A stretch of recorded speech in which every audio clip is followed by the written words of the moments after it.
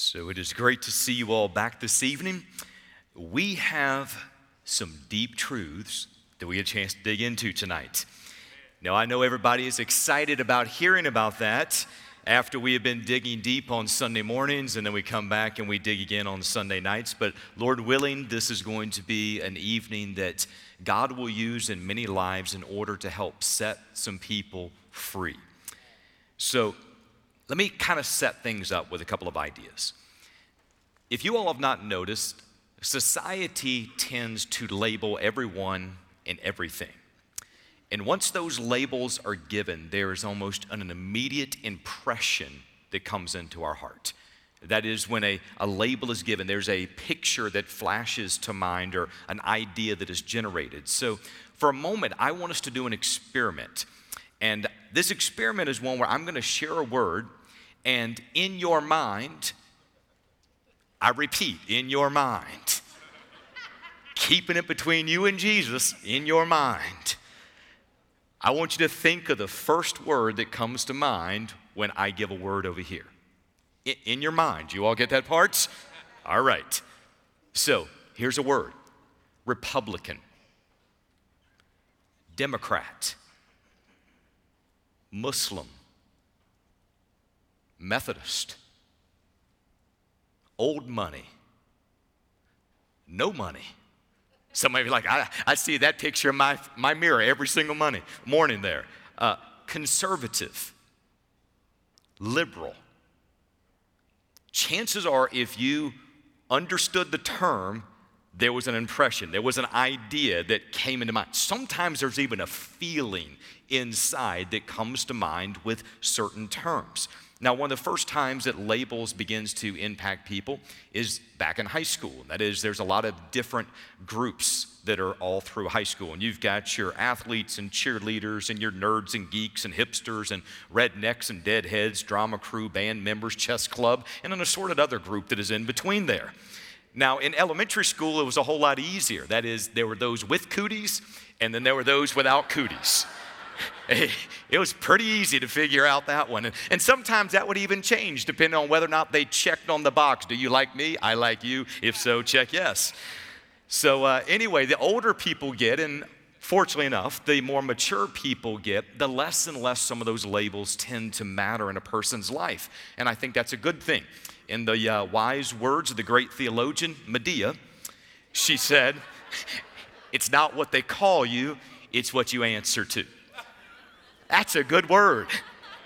Some of you are going to be writing that on Twitter tonight. I know it. So anyway, there is one particular label that only comes probably when people are in their 40s and 50s. It's one that tends to be attached when certain people do certain things. So if a middle-aged person, many times it's going to be a man, middle-aged person decides to get a sports car, or, get a new hairstyle, or they take up skydiving at a strange age, or they do something that seems like they are regaining their youth, there's a label that society says, and that is they say the person is going through a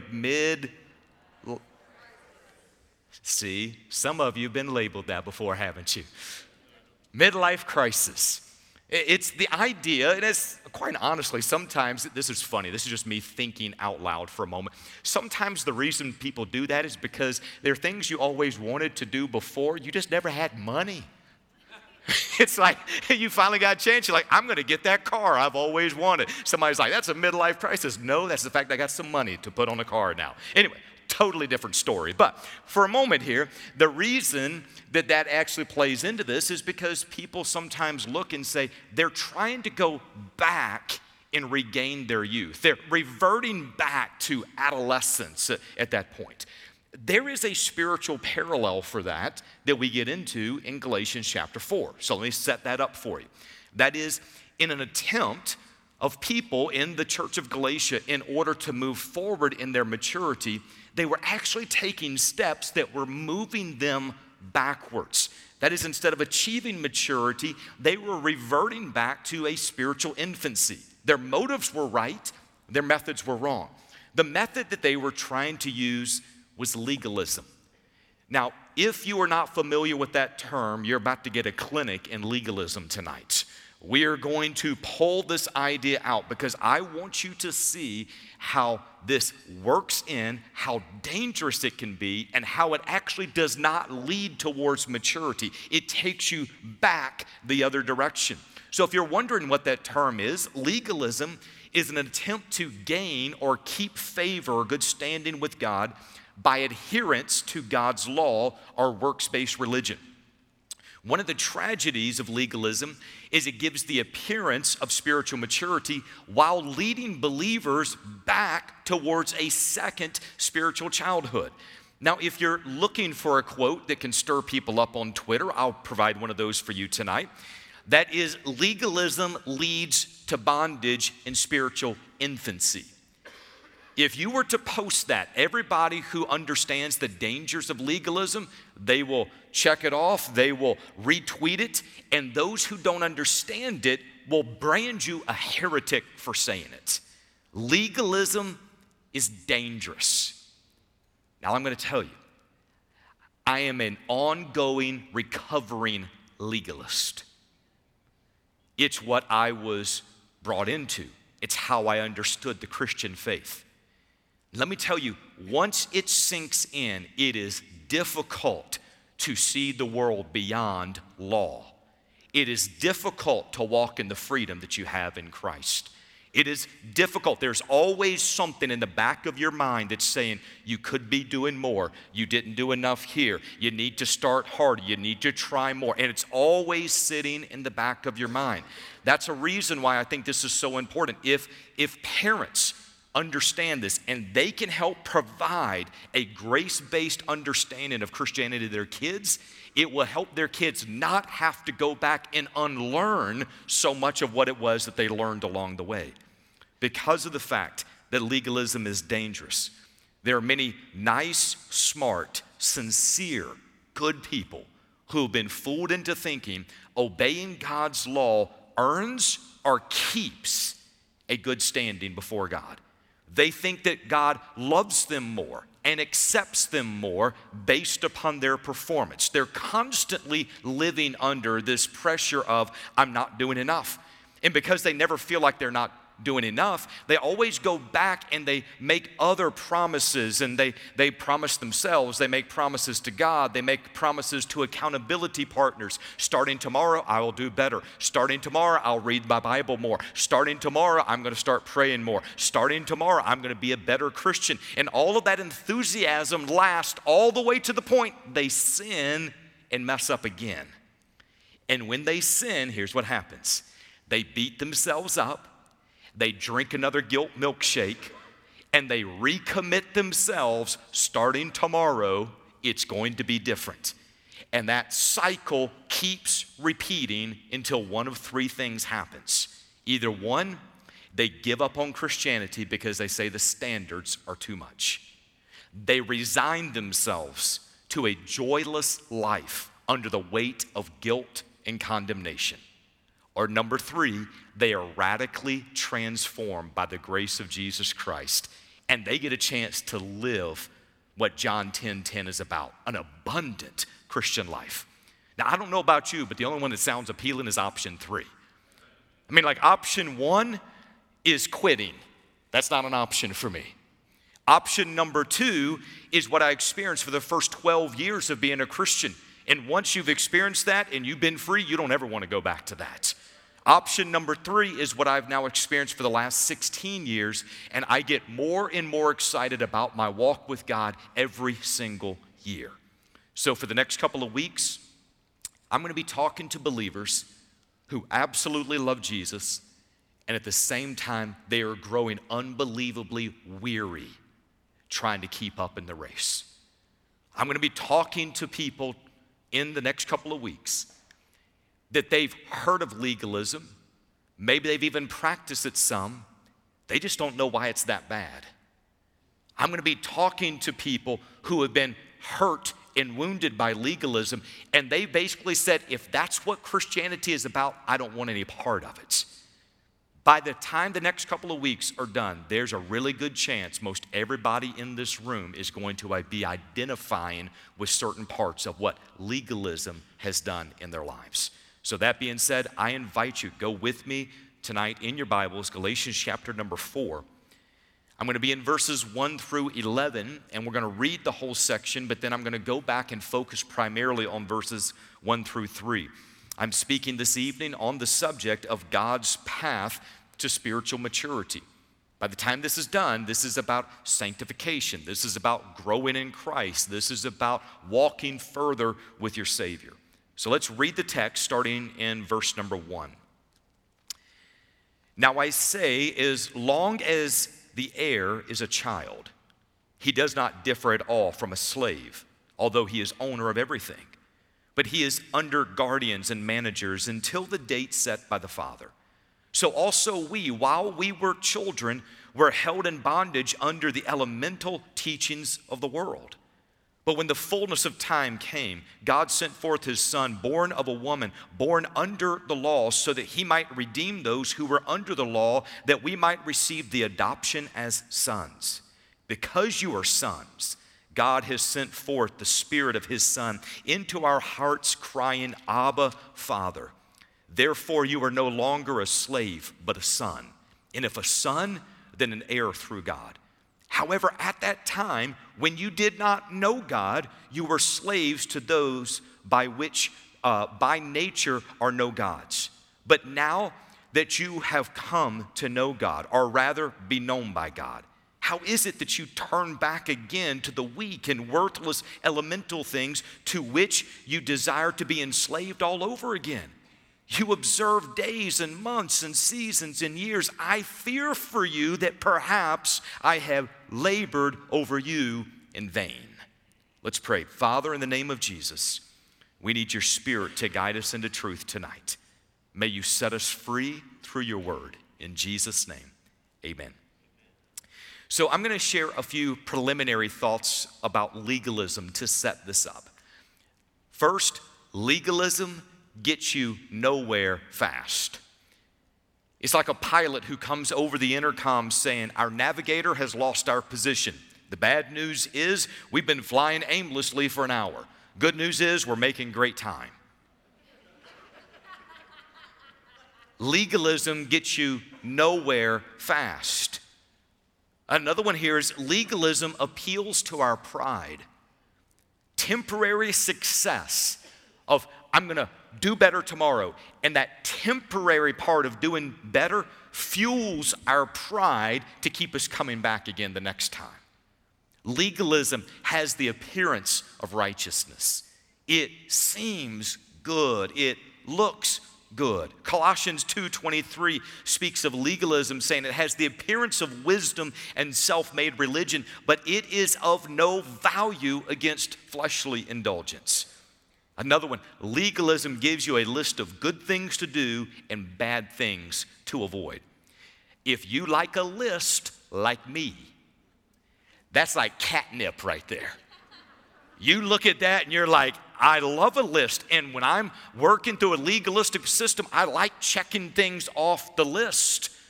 And every one I check off, like, I'm doing good. I'm doing better than yesterday. I'm doing far better than I thought I am. Which leads to, I'm definitely doing better than that person. Do you see how quickly pride can begin to come into this? Legalism says, if you obey the rules, God is pleased with you. Legalism facilitates comparison between people. If we check everything off our list, we're doing good. If you didn't check everything off of my list, you're doing bad. Comparison comes with this. The coin of legalism has two sides, pride and guilt. Every accomplishment fuels our pride. Every failure fuels our guilt. Our sense of pride will render us useless in the kingdom of God. Our sense of guilt leads to discouragement, embarrassment, anxiety, depression, and worthlessness. It is against the duplicity of that type of bondage that Jesus says, whom the Son sets free is free indeed. He says, my yoke is easy, my burden is light. He says, I have come that you might have life and have it more abundantly. It's against those teachings of legalism that the Apostle Paul boldly and consistently declared, so much so that in Galatians 5 he says, it was for freedom that Christ set us free. Therefore, keep standing firm and do not be subject again to the yoke of slavery. That's why the Apostle Paul spent so much time teaching about the wonders of grace and helping people understand the purpose of the law. That's why his comments may seem abrupt or insensitive at times. It's almost like he's standing in the middle of a freeway, the freeway of legalism, and he's flagging people down and he's saying, take this exit ramp into grace. Step over here. There's a better way. There's a plan that God has. So when we get into chapter 4, the Apostle Paul begins to contrast people before salvation and those after salvation. Now, for some people, that alone is a surprise. For some people, they might have always thought, I've always been a Christian. That is not the case. You might have always grown up in a Christian home, but none of us were always a Christian. There was a time in our life that we recognized our sin and our need for a Savior, repented of our sin by placing faith in what Jesus did for us. At that moment, you go from death into life. You move from unsaved into saved. Scripture tells us that we were spiritually born dead, according to Ephesians 2, 3, and 4. It says we were by nature children of wrath. We're born separated from God. Galatians chapter 4, verses 8 and 9, in the section that we're dealing with tonight, it says, however, at that time, when you did not know God, there was a time for all of us, we did not know God. We may have known about God, we didn't know Him. Then in verse number 9 it says, but now that you have come to know God, or rather be known by God, how is it that you turn back again to the weak and the worthless elemental things? Now this is big. The question is not, do you know God?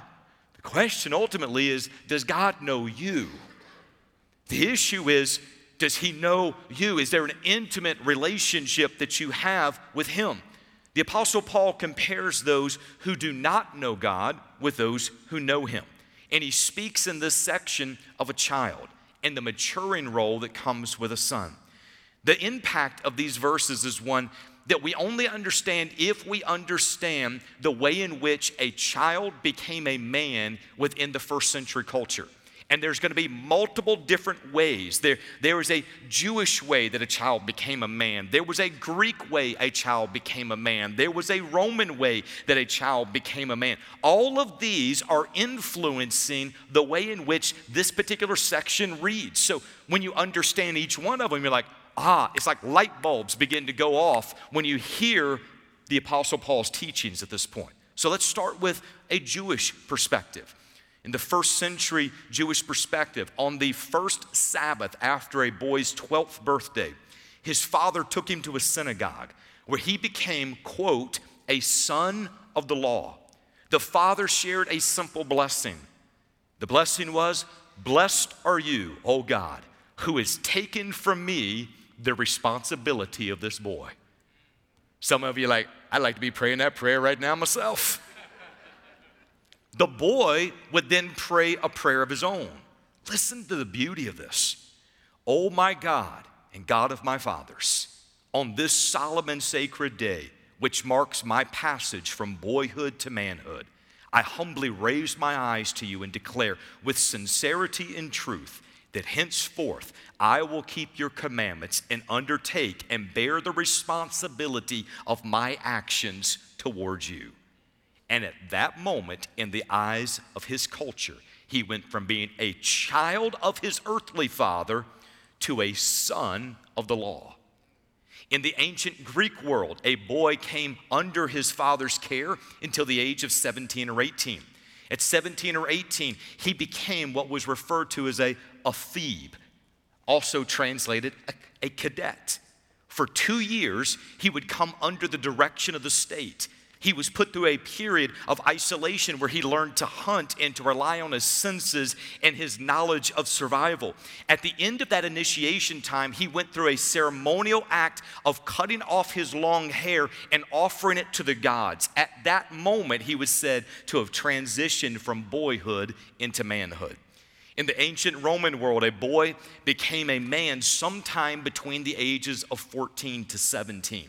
A sacred festival took place, and that young man took off what was referred to as the toga praetexta worn by children and put on a toga virilis worn by adults.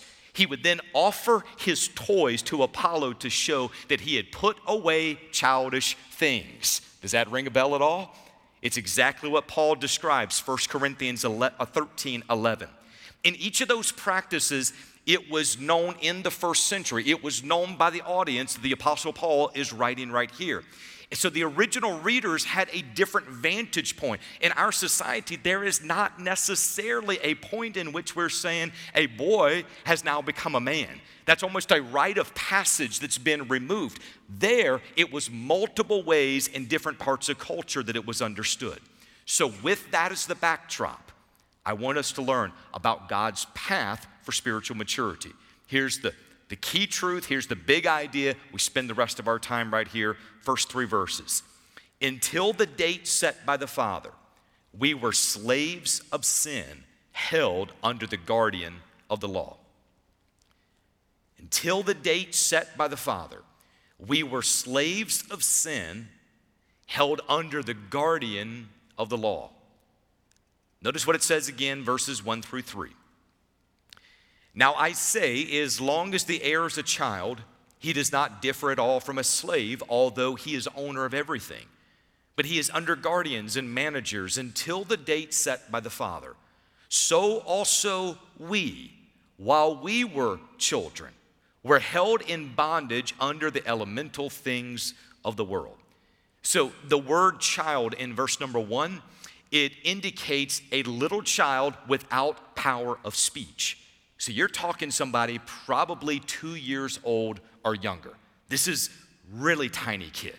So when a boy is in that stage, in the eyes of the law, what it's saying is he might be the legal owner of a vast estate, but he cannot yet make any legal decisions for himself.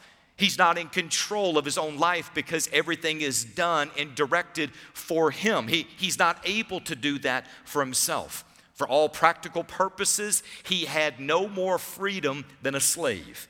But when the child becomes a man, he transitions from childhood to sonship, and he enters the full inheritance that is his by the Father.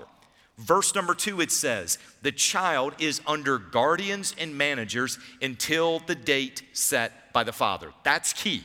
Until the date set by the Father.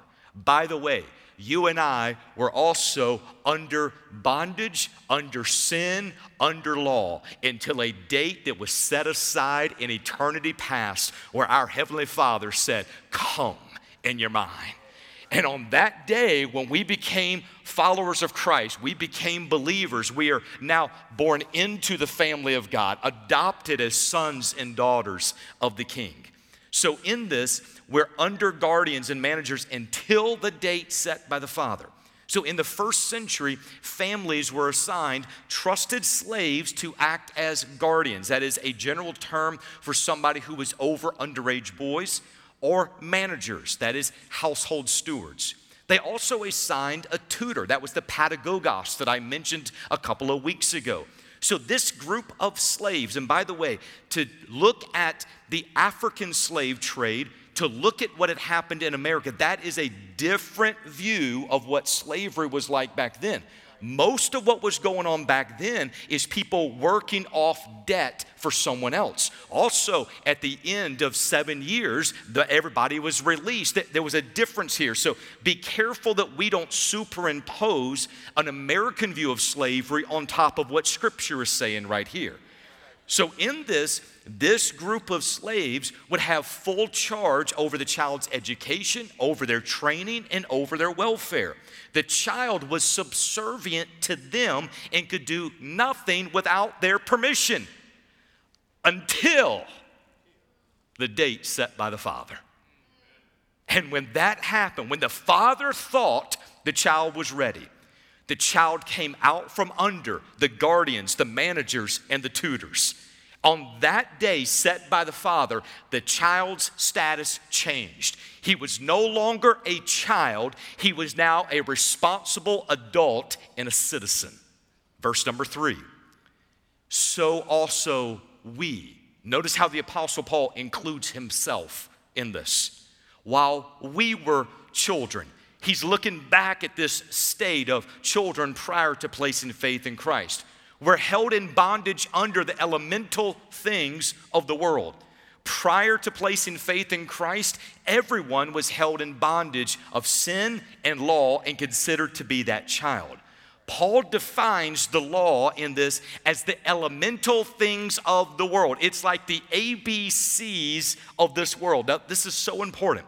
He's creating this visual picture for people to get their mind around. That is, he's saying the law is the basics. It's the information that you needed to know. It was your spiritual ABCs to help you understand God is holy. You and I are depraved. We cannot live up to his standard ourselves, and we need a Savior to do for us what we cannot do. That's what the law is there for. It is to teach us along that path. But listen, but when Christ comes, we don't need the ABCs because he's the Alpha and the Omega. He goes from the first to the last. According to Colossians 2:3, it tells us that in Christ are hidden all the treasures in wisdom and knowledge. That is, the law was not God's final revelation. Jesus is God's final revelation. Hebrews 1:1-3. The law revealed basic truths. Jesus revealed the fullness of truth. Colossians 2:3. The law is a shadow of God's character. Jesus is in the embodiment of God's character. Colossians 2:9. Now granted, it's important to know your ABCs. Otherwise, you don't have the basis by which to learn. You don't have the basics to which to even frame the conversation. But if you see a grown man or a grown woman in the library reciting their ABCs and not reading books, you don't think that's a mature person. You think something's not right. Something has hindered their growth. Until the date set by the Father, we were slaves of sin, held under the guardian of the law, verses 1-3. I want to read the next 2.5 verses in order to help put an idea in your mind that I want you to wrestle with over this next week. Here's what it says, verses 4 through the first part of verse 6. But when the fullness of time came, God sent forth his Son, born of a woman, born under the law, so that he might redeem those who were under the law, that we might receive, here it is, the adoption as sons, because you are sons. Now here's the piece I'm wanting you to see. In the first 3 verses, Paul spoke of our time being a child. Now the language transitions to us being adopted as sons. Did you know that there is a New Testament distinction between children of God and sons of God? Children of God and sons of God. And again, this does not naturally fall out in our context because we have a different frame of reference that we work from. When a person places faith in Christ, the Bible says they are birthed, here's that word, birthed into God's family as a child of God. They are spiritual babes. They are to grow in maturity in Christ. 1 Peter chapter 2, verses 2-3. At the same moment, we become children of God. That is, we obtain the legal rights and privileges as sons of God. A son can draw on the father's wealth as well as exercise privileges as sonship. In verse number 5, it speaks of us receiving adoption as sons. What did Jesus tell Nicodemus in John 3? He said, you must be born again. Hold on just a moment. Why is it talking born, and the next part is saying adopted? Are we born into the family, or do we get adopted into the family? Do you see the distinction that's happening here? Okay, this is good. This is good. Okay. The New Testament word for adoption does not mean the same as our current term. The New Testament word for adoption means to place as an adult son. To be a child of God speaks of our spiritual birth into God's family. We're born again.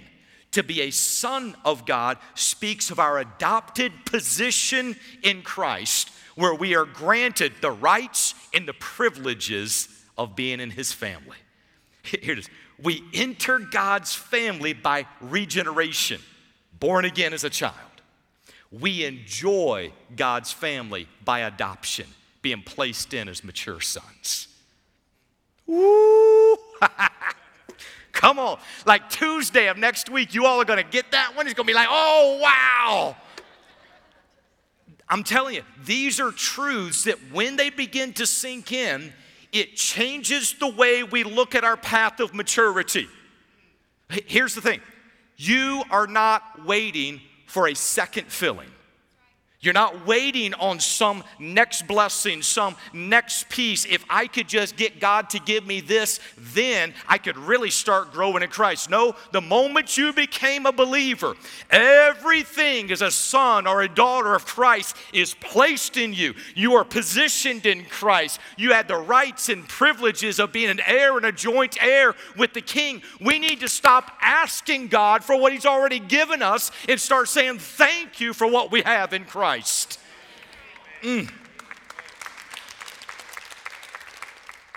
So next week,